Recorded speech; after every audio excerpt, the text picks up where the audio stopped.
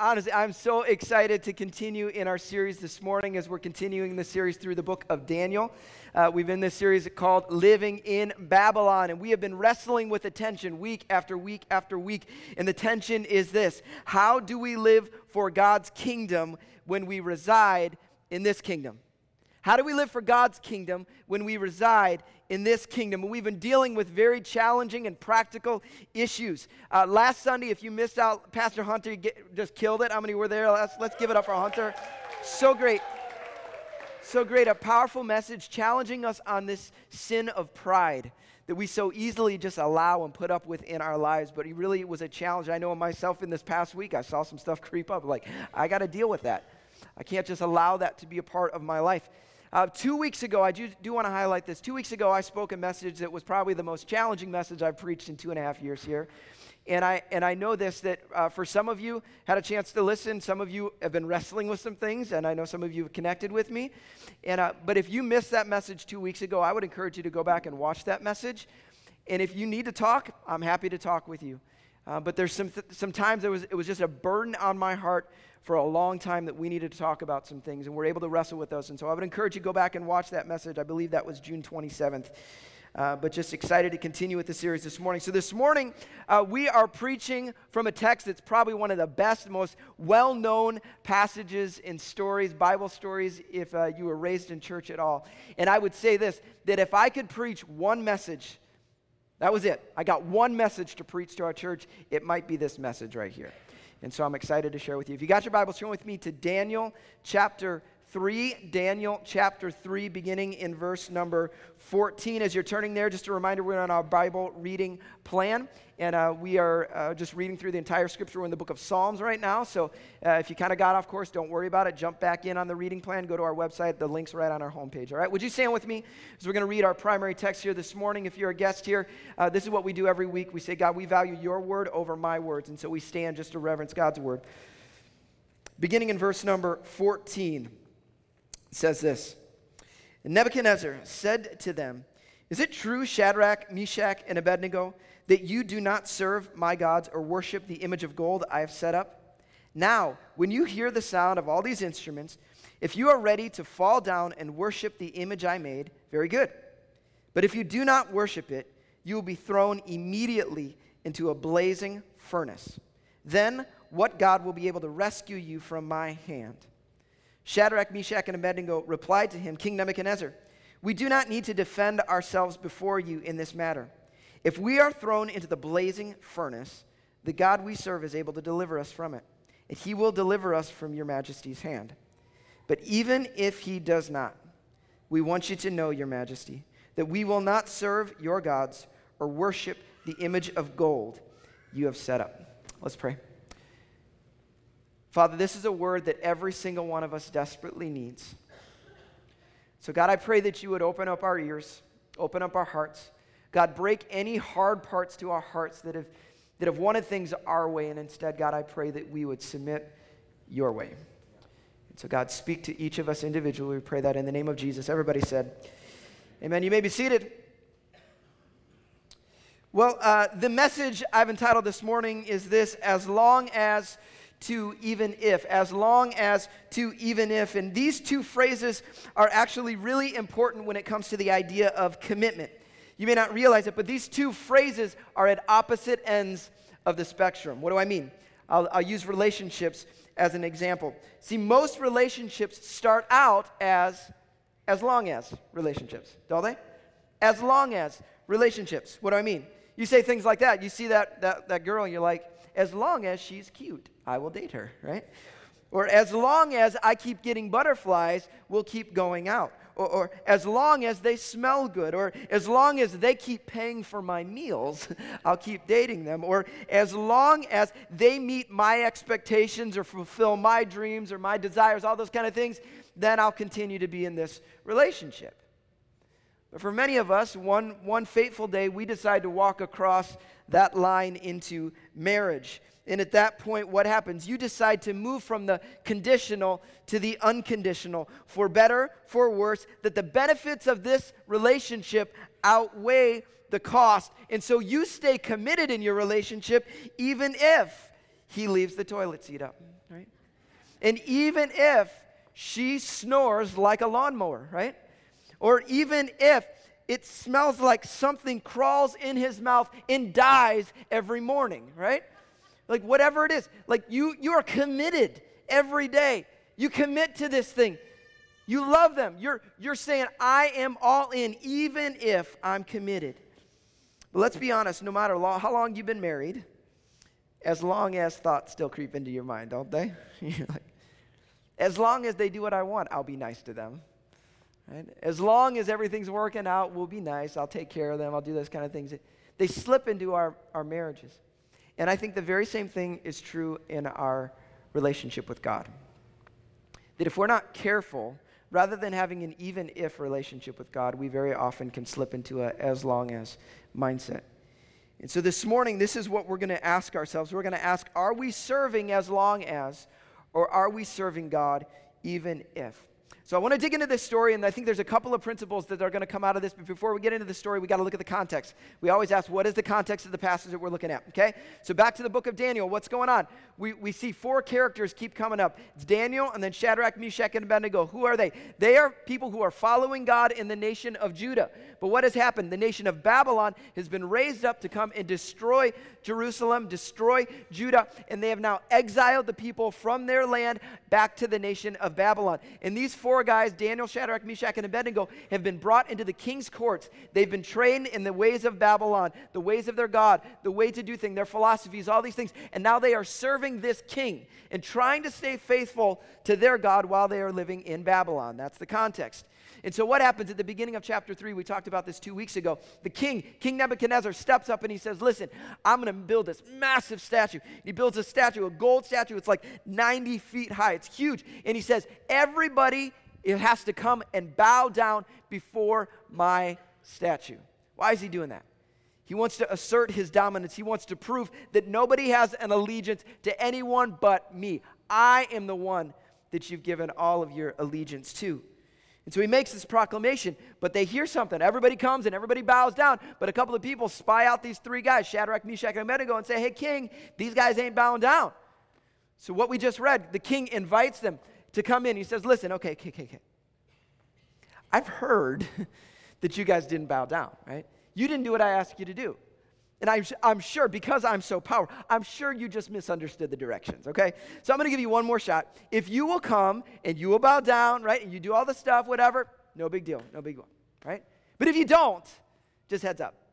If you don't, you're going to die, okay? So you should probably bow down. That would be a good idea. And so we read the passage, and what do they say? They say, listen, king, like we serve a God that saves, and our God can save us. But even if he doesn't, listen, we're not going to bow down before you. And what you have to understand is that King Nebuchadnezzar at the time is the most powerful human being on the planet. The most powerful man over the most powerful nation in the entire world at that period of time. Nobody tells him no, right? Nobody tells him no. Like, I'm sure he was dumbfounded that these... Wait a second. What? You're not going to bow? And you can see he gets furious and enraged. What does he do? It says that he takes the heat of this fiery furnace, because anybody who didn't bow was going to go in the furnace. He says, crank it up 7 times. Make this thing the hottest fire it could possibly. He is ticked off. And they take these 3 men who said they're not going to bow, and what do? They take them over to the fire, and they throw them in. And the guys who throw them into the fire actually die because the fire is so hot. But something crazy happens. You know the story if you've read it before. What? King looks into the fire. He says, there they are. 1, 2, 3, 4. 1, 2, 3, 2, 3. I thought we put 3 guys in there, didn't we? He says, no, they see a fourth guy in there. And what does the king say? It looks like a son of God. Right?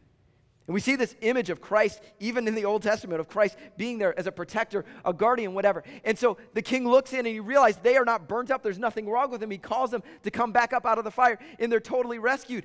And he makes this proclamation that says nobody can say anything about their God is the real God who can save and redeem. And so he says, listen, you can't say anything bad about their God. It's this amazing story. And we love Bible stories like this. There's a reason why we tell this story to our kids, because it's fun, it's exciting, and it's one of those stories where there's a nice bow on the top of it. How many like stories like that? It's why you watch Hallmark. It's why my wife watches so many Hallmark movies. It drives me crazy. but every Hallmark movie ends the same. It's like, oh, nice movie, pan off, and then, oh, beautiful song. Okay? We like those kind of movies. But that's not the part of this story that's encouraging to me or inspiring to me. It's the moment before the fire that inspires me. It's the moment before this miracle that inspires me. It's the perspective that these guys have, and it's the faith that they display. Because as followers of Christ, the question, again, we need to be asking is, how do we have this kind of an even if faith? When the pressure's on, when the challenges are there, because guess what, folks? They're coming. Some of you are experiencing it right now. Some of you walked into church today because it's been a while since you've been in church, but life's been hard. Things have been getting difficult. And you just came here because you're like, I don't even know where else to go right now. So I'm going to show up at church today. Listen, I get it. Listen, God has something for you this morning. He has something He wants to speak into your life today, all right? So I see two things in this passage of Scripture, two very clear things. So if you're taking notes or if you're not, I would encourage you to write these things down. There's two things that we see that can help us have this even if faith. Number one is this. These men have a confident assurance of who God is. A confident assurance of who God is. Look at what it says in verse number 17. It says, if we are thrown into the blazing furnace, the God we serve is able to deliver us from it. Stop and think about it for a second. They knew that God was a God who saved, but it wasn't based on their experience. Think about it. Where are they? They are in exile in a foreign nation underneath of a king who is trying to kill them. If anything else, everything about their lives proves that God doesn't save. Because I guarantee you, they've been praying, God save us, God save us. And guess what? They're sitting there in an exile in a foreign land. They don't want to be there. But listen, they didn't make their decisions. They didn't view God through their experience. They leaned on the truth of who God is. And here's a problem that we have sometimes, is we often create our own version of who God is. We create God in our mind. Now, if things are going really well in your life, things are good, you're all happy, all those kind of things, then we think about God as like the happy grandpa up in heaven handing out divine popsicles, right? Like, oh, God's just so nice and all this. But if you're going through a hard time, you're going through hurts, you're frustrated, you're mad, you don't get it, some of you are there right now, it's probably not how you view God. You begin to have different understandings of God. You begin to see God, well, maybe God's vengeful. Maybe He doesn't care about me. Maybe He doesn't think about me. Maybe He's forgotten about me in some way. And here's the problem. We create God from our own point of view, our own observations, our own feelings. Then we develop this corrupt view of God, this heretical view of who God is. What we have to do instead is we have to look to God's Word and to His clear revelation in Christ to understand who is He really. And at that point, we have to put our faith in that God, not into our manufactured idea of who God is, not our perspective. What does God's Word say? Who has He revealed Himself to be? And that's exactly what these three men did. In the midst of a fire, in the midst of a circumstance that said anything but God is Savior, they said, no, we know who He is. We have a confident assurance of who God is, and we choose to stand on it no matter what we feel, no matter what we see, no matter what we want right now. We choose to have a confidence in Him. All right? That's step number one. There's a second point, and it's I think it's just as important as this first step. Now, there's a passage in James, and it says this in James chapter 2, verse 19. It says, you believe that there is one God. Good. Even the demons believe that and shudder. You're like, I believe in God. Great, the demons believe in God. Actually, they probably believe more than you do, right? They're pretty confident there's a God out there, okay? You're like, oh, I'm kind of good. No, they know. They know. And they shudder at the reality of who God is. Simply believing and knowing that there is a God, that's not enough. Simply being confident in who, they're confident in who God is. They are. That isn't enough. There's a second step for every single one of us as followers of Christ. It's this. You got to have an extravagant submission to His will. Confident assurance of who He is, absolutely. but an extravagant submission to his will. That's what these three people had. It was more than knowing God. They were submitted to God. What does it say in verse 18? And one of my favorite things, it says, if you throw us in the fire, our God can save us. Verse 18. But even if he does not. Even if things don't go the right way, right? Think about it. These guys didn't know the end of the story. They didn't know what was on the other side of the fire. They didn't know who was going to meet them in the fire. All they knew is if we don't bow, we're probably going to die. And they said, it doesn't matter. We're all in either way. They could have justified bowing. I don't know, you probably could have justified bowing too. Because you're like, hey guys, let's just bow. We don't have to say anything, right? We don't have to believe anything. Let's do this. Yeah, we don't. Jesus, we love you. Right. They could have justified it, but they didn't. They said, no, we are not going to bow.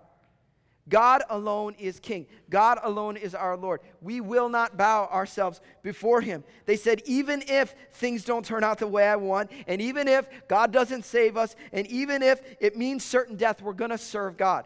And hear this. Some of you may need to write this down.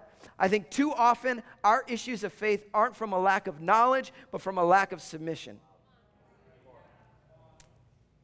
We know plenty. Seriously. How many sermons you heard in your life? Some of us, far too many, right? We've heard so many sermons. The problem isn't that we don't know stuff. The problem is we don't do anything with it. We're not submitted to God. We don't say, God, fine, whatever you want. No, we want it our way. It's like Burger King, right? It's like Burger King. Like you've all been to Burger King, say, have it your way. When I order at Burger King, I make sure I change something about the burger every time. Simply to prove that I'm having it my way, right? I don't want to have it their way. I want to have it my way, okay? We live that way, and we're in society that says, you got to do things your way. Everything's got to be your way, and just make it however you want. It's all about you. And then we come to God, and we say things like this, God, as long as it's convenient, I'll follow you. As long as it doesn't cost me much, right? As long as life goes better with you than it did without you, I'll keep following you. As long as your philosophies and your ideals and your desires line up with what my philosophies and my ideals and my desires are, as long as that happens, then I'll keep following you. So often we do that, right? Say, God, as long as, I'll follow you. As long as. But if God is God and we aren't, then we got to come to him on his terms, not our terms. Based on his desires, right? He gets to call the shots. And so what does it mean to follow Christ? It means even if it's inconvenient, God, I follow you. Even if it costs me everything, even if life gets hard, even if things aren't the way I want, God, even if the way you do things doesn't fall in line with my things, even if your values seem in conflict with my values, even if those things are true, God, I submit to you. I lay myself down before you. I live for you. I worship you. I honor you. I reverence you. It's you. It's not me. That's what it means. It's more than just believing, it's saying, God, I'm yours. If he's truly the God of the universe, how could we approach him any other way? Think how ridiculous it is how we approach God sometimes? He's the God of the universe. And you're like, hey, God, you should do this. You should do things this way. I'm like, seriously? You're talking to the God of the universe and you're telling him what he should do. Then we come and we say, God, I'm confident in who you are. And I know you care for me, and so I do get the privilege of approaching you, but God, ultimately my heart is in submission to you. It's your will, it's not mine. Even if it's not the way I want it, God, I serve you. My guess is if you've served Jesus for more than a few months, you've encountered a season like this, where you've been challenged in how you serve God. I know for me, one of those moments came up about 11 years ago. I try not to talk about it too much, but I grew up a very charmed life, to be honest, especially when it came to my physical. I'm 39 years old. I still don't have a cavity, okay? Like, I didn't break things. I was never really sick. I didn't have any problems, whatever. It was one of those things in life. It was just not an issue, okay? But around the age of 27, I started having some physical pain and some issues in my life. having some symptoms and some things, and it was fairly minor, not a big deal, but just like, this is concerning a little bit, not sure what's going on. That went on for about a year. Then it was about 11 years ago, right about this exact time, that things started to get worse. And there was a morning where it was like a light switch got turned on. And I remember the morning it happened, and it was like the worst excruciating pain of my life. And I was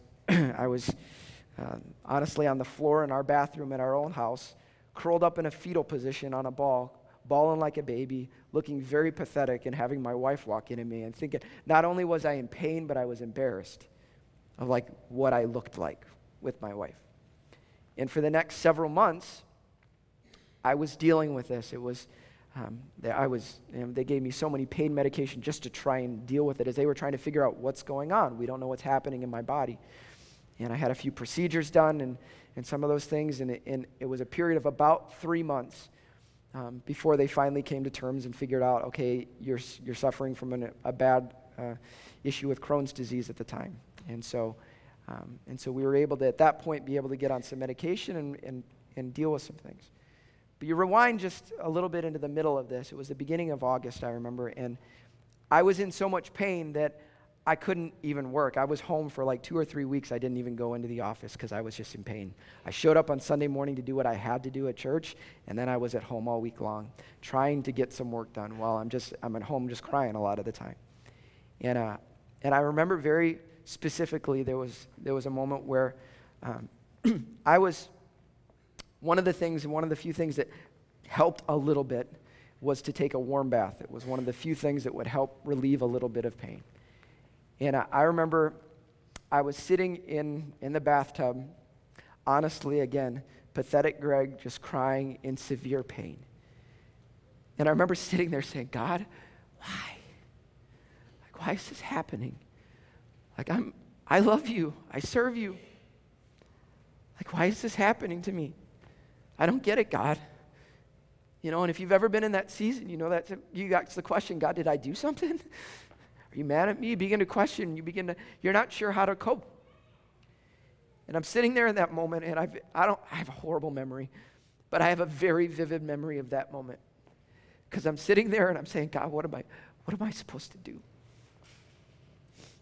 And the lyrics of a song that was famous at that time, of Hillsong worship song, desert song, it says, all of my life, in every season, you are still God. I have a reason to sing. I have a reason to worship. And I felt in that moment God say to me, okay, you got a choice right now, son. Because life's been pretty easy for you. You've been serving me as long as. Will you worship me even if? And I had a powerful moment as I remember raising both hands and just saying, God, I worship you. Even if you don't heal me, even if I don't get the answer that I want, even if my life is harder than I want it to be, God, I choose to worship you. I choose to live for you. Now, why do I say this? Because I want you to feel bad about me. That isn't why. I say this because in the moment I had a choice to make. I prayed the prayer. Listen, I'm still here. I'm standing up for you. Guess what? I still deal with Crohn's disease. And I still pray over and over and over again, God, would you heal me? Would you restore my body? Listen, that is something that I still pray to this day, okay? But to this point, he has not divinely healed me. I'm in a better place than I was, but I have not experienced divine healing right now, all right?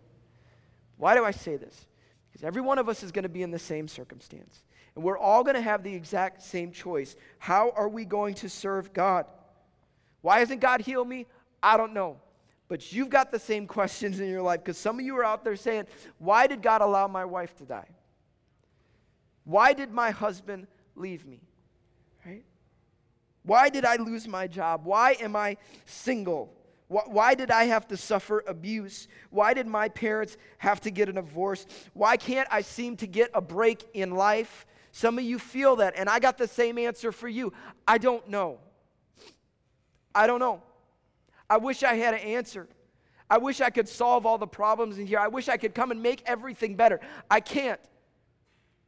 But I can give you the same challenge that I felt in that moment sitting in a bathtub is saying, when are you going to serve God? When are you going to submit to Him? Are you going to do it when everything is right, when everything is good, when there's no problems? Are you going to say, listen, God, no matter what, when it's good, when it's bad, when it's easy, when it's hard, God, it doesn't matter. Even if you don't heal me, even if you don't restore this thing, even if you don't do everything how I want, God, I choose to worship you.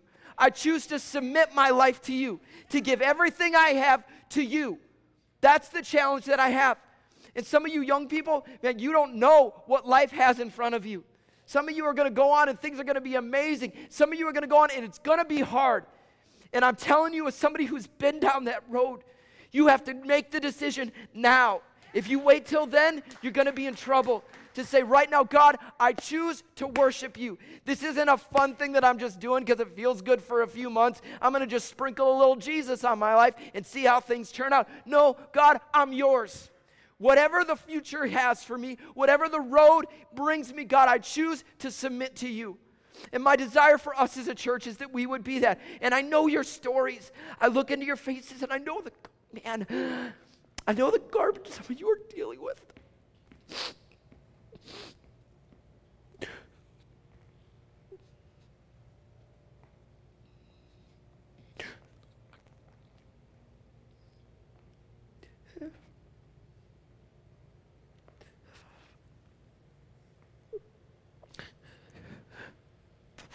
And I wish I could take it away.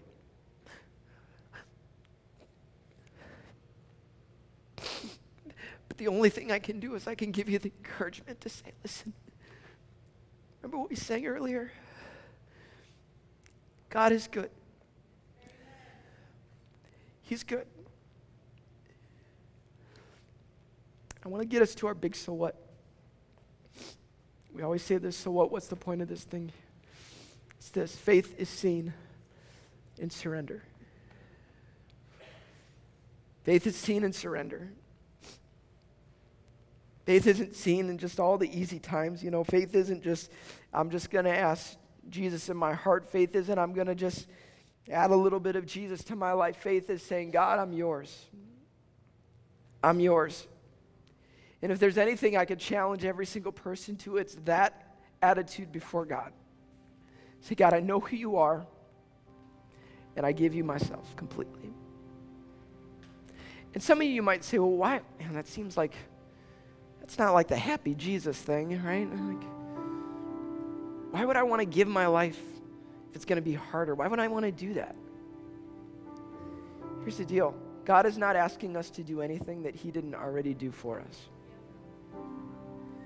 Because what did our God in heaven say? He didn't say, as long as those people down there do everything I want, then I'll do something about it. No, he said, even if I have to give my son into the hands of this world, even if I have to be born in a manger, even if they will speak and people will choose not to listen, even if the religious leaders would have him beaten and spit on him and tear his beard, even if they have to whip him, even if Jesus says, I've got to get up on that cross and nail myself there, even if I will give everything that I've got, do everything I can to save and rescue lost people. And so the invitation is simply, would we respond? And will we simply do what Christ has already done for us? Around here we talk about Zoe life being available to us, right? This Zoe life available to us. You know what Scripture teaches? There's no life without death. Jesus says this in John chapter 12. He says, if a kernel of wheat falls into the ground, it has to die. But then what happens? Life. See, the life that God has for us, the joy that God has, all of those things, it seems bizarre, but it only comes when we're willing to die to ourselves. To put ourselves into a position of submission before God, to say, God, I'm yours, wholly and completely yours. So I want to challenge every single one of us with something very simple here this morning, and it's this: go all in. Go all in. Some of you have been sitting back, you've been sprinkling a little Jesus on your life. Go all in. The point where you say, God, I'm all yours. Not as long as, not just when it's convenient, when it's easy, but God, I'm going to say, even if it takes something, even if it means I got to lay some things down, even if it means I've got to reorient the priorities of my life, whatever it is, God, I want to serve you. I want to give my life to you completely.